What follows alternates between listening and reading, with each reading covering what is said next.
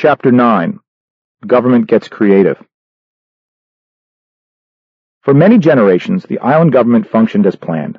A series of wise and restrained rulers came and went, maintaining a strict focus on encouraging business expansion and personal savings. Taxes were comparatively easy to bear, and regulation of industry remained light. As production expanded, businesses profited, prices steadily fell, and purchasing power rose. After a few generations, almost every family owned a canoe. Some families even had 2 or 3 canoes. The island became so prosperous that industries and services were developed that had been completely unknown in the days of hand fishing. Hut designers, witch doctors, and drum makers became viable professions. Things got so prosperous that a theater troupe opened on the island's west coast. The premiere production of The Fishman Cometh opened to rave reviews.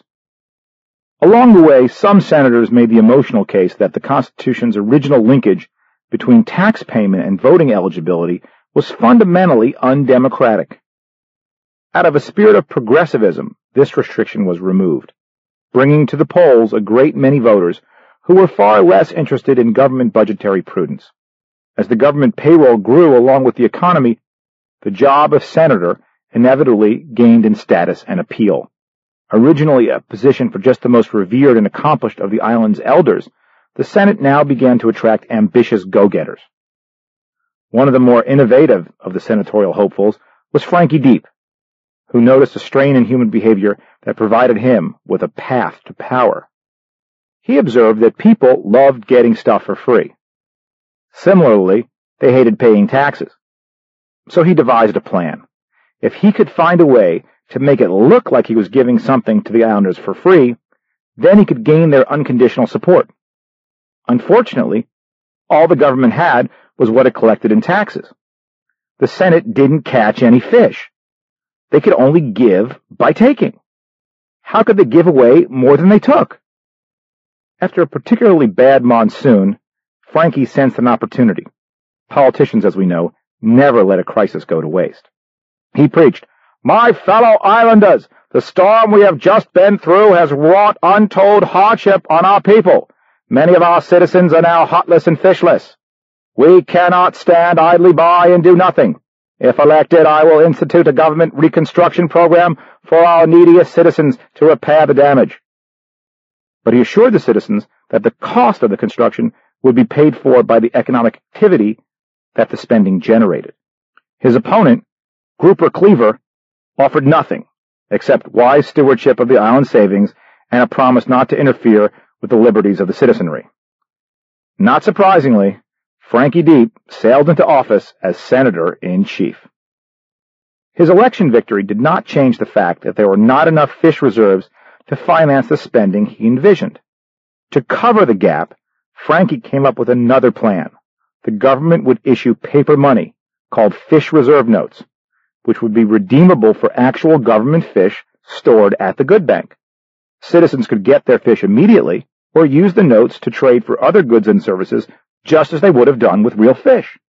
Disgusted, the island's chief judge weighed in and pointed out that the Constitution gave the Senate no authority to take money from one citizen for the sole benefit of another, nor did it have the authority to issue paper notes for fish. Frankie solved that problem by nominating one of his political buddies to sit as judge. The more cooperative jurist declared the Constitution to be a, quote, living document, unquote, whose precepts could be actively interpreted by new generations confronting issues unforeseen by the founding fishers. At first, the citizens were a little uncomfortable with the new fish reserve notes. They were used to paying for things with actual fish. But after a while, the new paper notes caught on. Most had to admit that they were easier to carry, and the odor was a distinct improvement. Meanwhile, Frankie's advisors scoured the island looking for worthy projects to fund, maintaining unvarnished objectivity, of course. When they found a project that would be guaranteed to have enough support from potential voters, they handed out the new notes to make it happen. Less thought was given to whether or not the project was actually necessary. The new bank director, Max Goodbank VII, they just liked that name, was not crazy about the new fish notes. He thought the ease in which the notes could be printed would create dangerous incentives for the senators. Yet, he could sleep soundly at night, provided that the government maintained enough actual government fish in the bank to redeem all the notes. Not surprisingly, his confidence didn't last too long. Soon, Frankie and his agents had handed out far more fish reserve notes than the government's account had fish to redeem. When he noticed the dwindling reserves, he headed to the Senate to sound the alarm. "Frankie, stop the presses!" shouted Max. "I only have 9 fish available for every 10 notes that you guys have handed out. If the savers figure out that there really aren't enough fish to cover their deposits, there'll be a run on the bank, and I'll be out of fish. You have to stop issuing these fish reserve notes and raise taxes. We've got to replace our reserves." Frankie and his top advisors, Huey Humpback and Tad Anemone, burst out laughing. Raise taxes? Cut spending? That's a good one. You'd be a real force on the campaign trail. You got any other bright ideas? Goodbank explained, "Sorry, guys, but there's really no other choice. Once the savers on the island realize that there is really no safety in bank deposits, they'll stop saving. They'll keep their fish at home like they used to. There'll be no pool of capital available to maintain the equipment we now rely on, much less fund new projects. Our whole economy could collapse." "Listen, Worrywart," said Frankie. "We have thought of that, and we have a plan. Why should the savers have to know that their savings are shrinking and not growing?" Frankie continued, "My economic advisors have degrees from our new university, where they have mingled with some of the island's top scientists. It's amazing the things that some of these guys come up with. And they have really hit the jackpot. It's time we let you in on a little secret. Bring in the technicians!" At that, a number of lab-coated scientists walked in with 3 regular-looking fish. "Look," said one, "we've been scouring the beaches and garbage dumps collecting discarded fish skins and skeletons, especially ones with the head and tail intact, and just watch this magic." Then, in a blur of cutting, splicing, gluing, and sewing, the technicians took the fish and began construction of a new fish around the discarded fish parts. They sculpted, molded, glued, and sealed. Using this process, they were able to produce 4 passable fish out of 3. What was once garbage now looked like a genuine fish. "The secret's in the glue," said Frankie. "This new sealant never comes undone. The fish will hold together indefinitely, and the dupes, I mean the citizens, will be none the wiser. We'll call these new fish official fish, and we'll use them to pay back the depositors. Let our boys into your vault for a few days, and your fish crunch problems will be solved." Goodbank was stunned. He had to admit the trickery was impressive. The corners of his mouth crept up into a smile. He was tired of having to say no all the time. It was no fun. Nobody liked him. They called him Tightwad behind his back. Maybe this is a way out, he thought. Maybe this is the ticket to popularity. First I get the fish, then I get the power, then I get the women. But then his good sense rushed back. These people aren't magicians, he thought. Fish don't grow on trees. All the senators can do is create fake fish by diminishing the value of the island's savings. He tried to reason with them. "Come on, the depositors will get wise.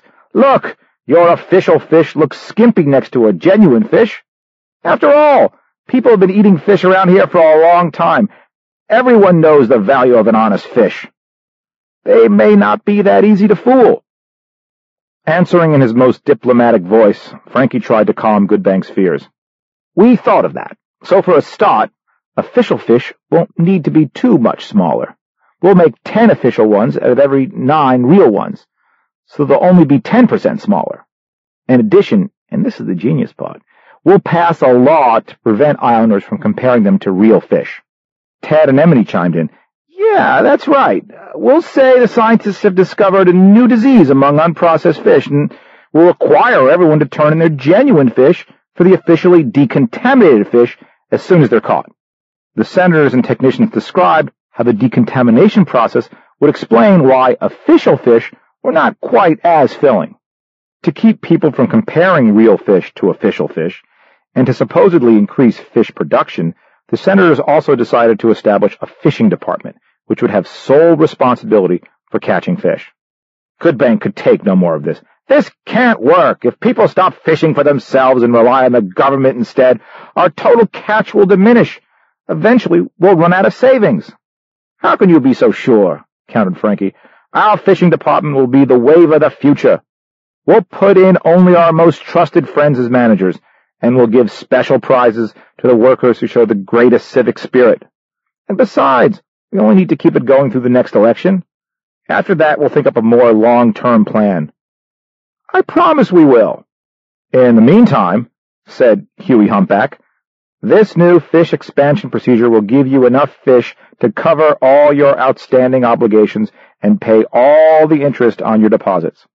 We will even have enough fish left over to spend in ways that will finally do some good for our people. Goodbank thought about it some more. It can't work. The people will get wise. They'll worry about their savings, and they'll withdraw their deposits.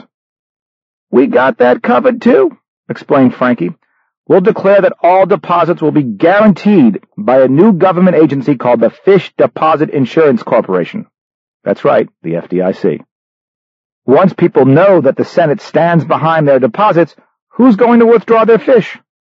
With insurance in place, depositors will think we are protecting their savings, even while we loot its value. So, Max, said Frankie, leaning in close and giving him a bear hug. You'll go along, won't you? Goodbank was tempted to throw his lot in with the reformers, but he found his spine.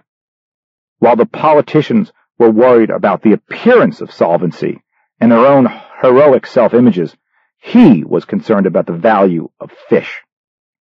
Absolutely not, he thundered. It's fraud. It's deception. If there's one thing you senators have in common, it's dishonesty. I'll close the bank and tell the people to save their fish at home before I go along with this. During this tirade, the senators rolled their eyes and shrugged their shoulders, and eventually they could take no more. Frankie summoned the Senate guards. He whispered a few words to the chief guard, and Goodbank was hauled away, kicking and screaming, his parting words falling on deaf ears. It's too bad that chump wouldn't play ball, said Frankie. Get Allie Greenfin in here. Frankie then appointed Allie Greenfin as the new director of the bank with strict instructions to implement the fish expansion plan at full tilt. Furthermore, the Goodbank Savings and Loan would now be called the Fish Reserve Bank. The next morning, the body of Max Goodbank VII, the island's trusted banker, was found tangled in the coral reef. The death was attributed to natural causes. Eulogies bathed in crocodile tears echoed from the highest halls of the island. Senator Frankie ordered a lavish funeral. With Allie Greenfin now chairman of the Fish Reserve Bank, the scheme worked to perfection. The transition from genuine fish to official fish was made. Later that week, as Goodbank's body was laid to rest, few islanders realized that they were also burying their traditions of honest banking and sound money. Takeaway. As discussed earlier, the United States experienced sustained deflation for most of its history. Then in 1913, the Federal Reserve was established. The notes it issued, which promised to pay the bearer gold on demand, replaced the private banknotes then in circulation, which offered similar guarantees. But as soon as the Fed came on the scene, prices started rising steadily. The Fed, as the Federal Reserve is known, was originally given the mission of establishing an elastic money supply. The idea would be that the Fed could expand or contract the amount of money in circulation to correspond with economic activity. It was thought that such movements could hold prices steady through good times and bad. Even if such a mission were a good idea to begin with, it's easy to see that the Fed has utterly failed in accomplishing it. Over the past 100 years, the dollar has lost more than 95% of its value. So much for price stability. The truth is that the Fed now exists for the sole purpose of providing the inflation necessary to allow the government to spend more than it collects in taxes. During the Depression, President Roosevelt decided to devalue the dollar against gold.